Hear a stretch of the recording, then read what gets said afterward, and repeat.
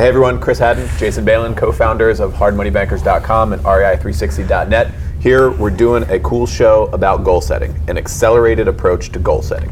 As you can see, we are live here, as usual, in our Columbia, Maryland office. Goal setting is a very, very, very popular topic that Chris and I discuss on a regular basis, as well as our staff members. We think it's extremely important to kind of mentally prepare yourself and get your goals on paper and understand a vision of where you want to get to. So got a great show. It's a great topic. Check it out right now.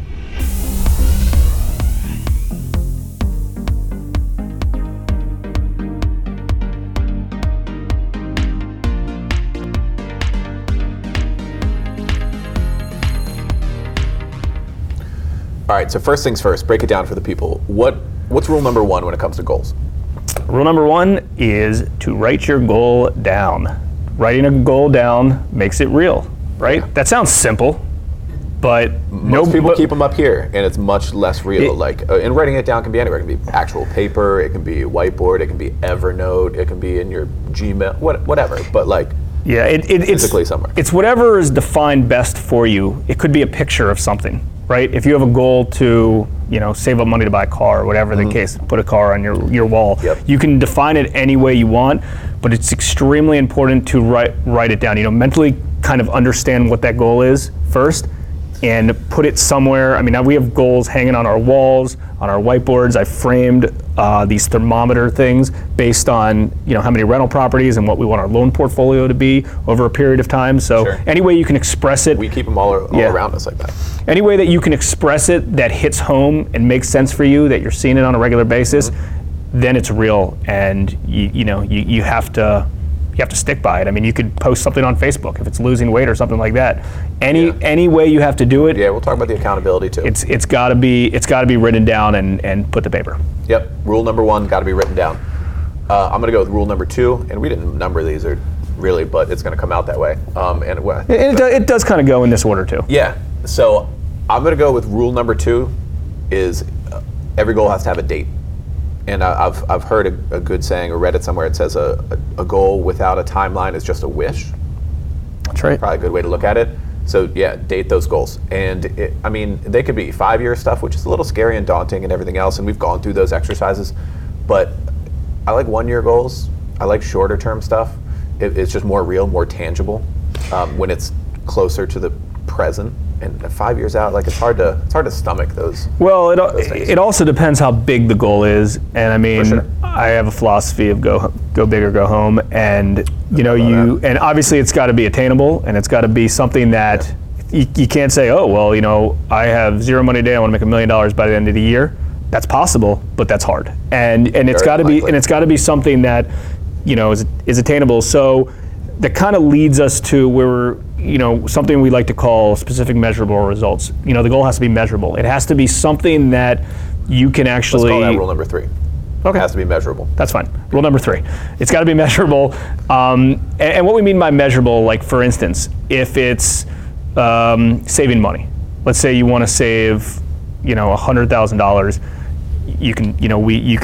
The measurements, the amount of money that you're saving over any given period, and it's working kind of backwards. So you determine if I want to save $100,000 by a year from now, 5 years from now, 10 years from now, how much money I need to put away on a monthly basis in order to hit that. And people make that mistake all the time of not making it measurable. People will say I want to do more yoga this year. And what is that? How do you measure that? Yeah. Or I want to get better at golf. And you can get better at golf, and you can get better at yoga, but you got to put measurements in place to do so. What do you, or a number of days a week, or something you can count. What are you going to do? And that was a goal that I had 4 years ago, was to get better at golf. And specifically, what I did was, I'm at 16 handicap then. I want to be at a 10 handicapped. Right? It's hard to get to that.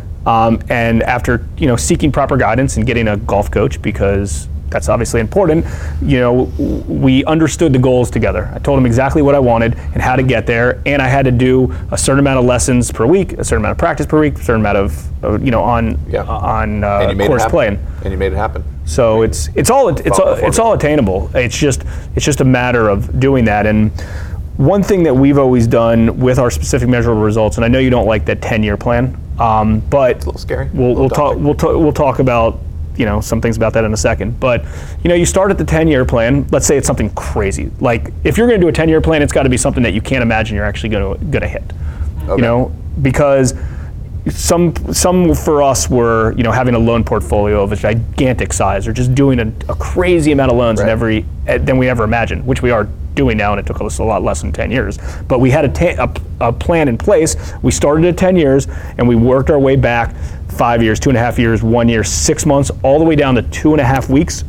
And keep in mind, for a 10-year goal of what you need to do in 2.5 weeks from now is not that much. It's a little stuff. True. It's baby steps over and over and over and over. Let's go with rule number 4 for that. Start at the end and work your way back to today.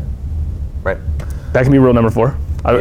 I'm just kind of making up rules and throwing them out. I got a number 5 if you want. What's your number 5? But if you want to keep going on number 4, we can keep talking. No, I think you explained it pretty well. We can cover that. So we have okay, so another big part related to this and why a 10-year goal shouldn't be all that scary and attainable. Number 1, because you work yourself backwards and you do your 2.5 in a month, and they're little things, and then you're always revisiting these goals, reviewing them, and then you're revising them. And those are the 3 most important things related to it, because it got to the point of, I'm going to kick this goal in the butt, and I'm a year in on a 10-year goal.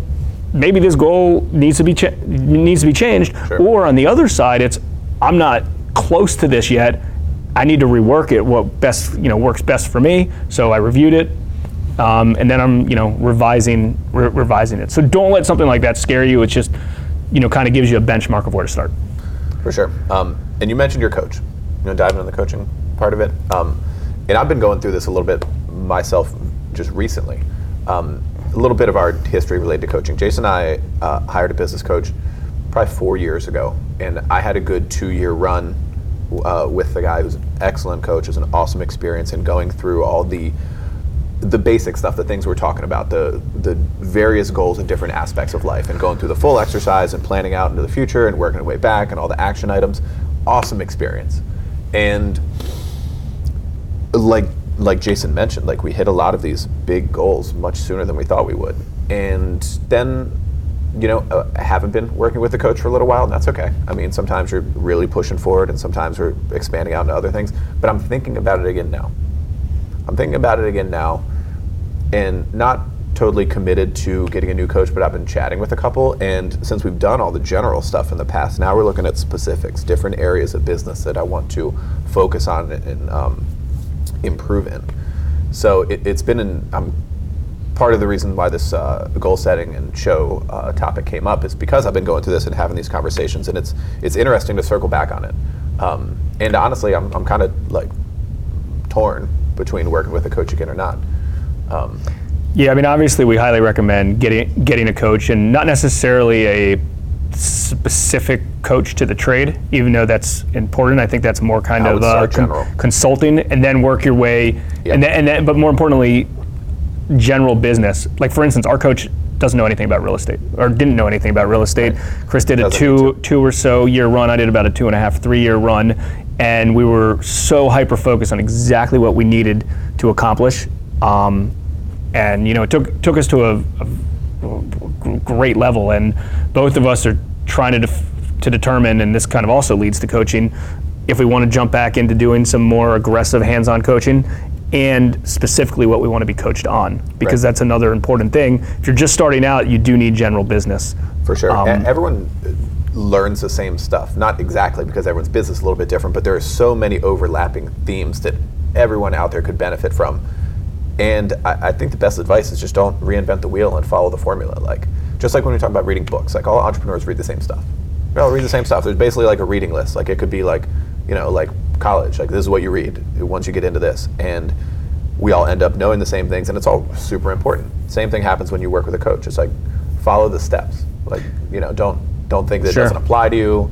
Don't think that you have to do it radically different, because it applies to 99% of people trying to do what we're all trying to do. That actually could lead us to, what is it, our number 6, which could also be the last one, because this is probably the most important. But one big thing a coach does is hold you accountable. That's obviously a big purpose of it. And we both felt we were really accountable for our actions towards the end of that tier. We had exact game plan in place, knew exactly where we want to be, and not that we're unaccountable now, but we're trying to focus on different things, different things.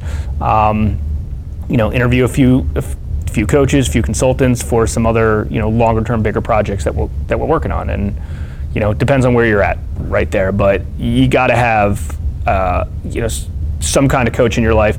I actually technically still do have 3 coaches, but they're all personal development projects. They're none on business, but yeah.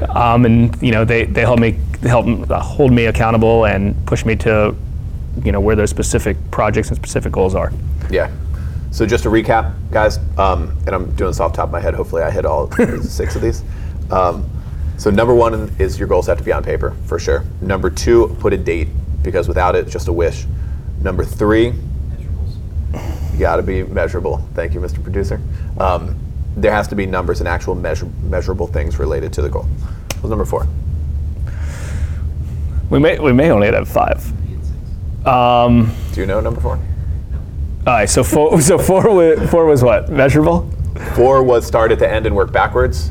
5 was get a coach. 6 was accountability. And 6 was the accountability part of it. Cool. Hope you guys enjoyed the show today. As always, we'd really appreciate it if you like, share, comment below. We're always looking for great topics and content for our fellow viewers. For sure. We let us know appreciate what you think about it all. coaching. Like if you have worked with a coach in the past and your experience, or if you're considering it, or even if you think it's total BS and you would never do that, let us know why. Let us know what you think. And if you need recommendations for a coach or anything else related to some of the topics we talked about today, we are always here. Please comment. Please reach out to us. We certainly appreciate it. Hope you enjoyed the show. See you next time.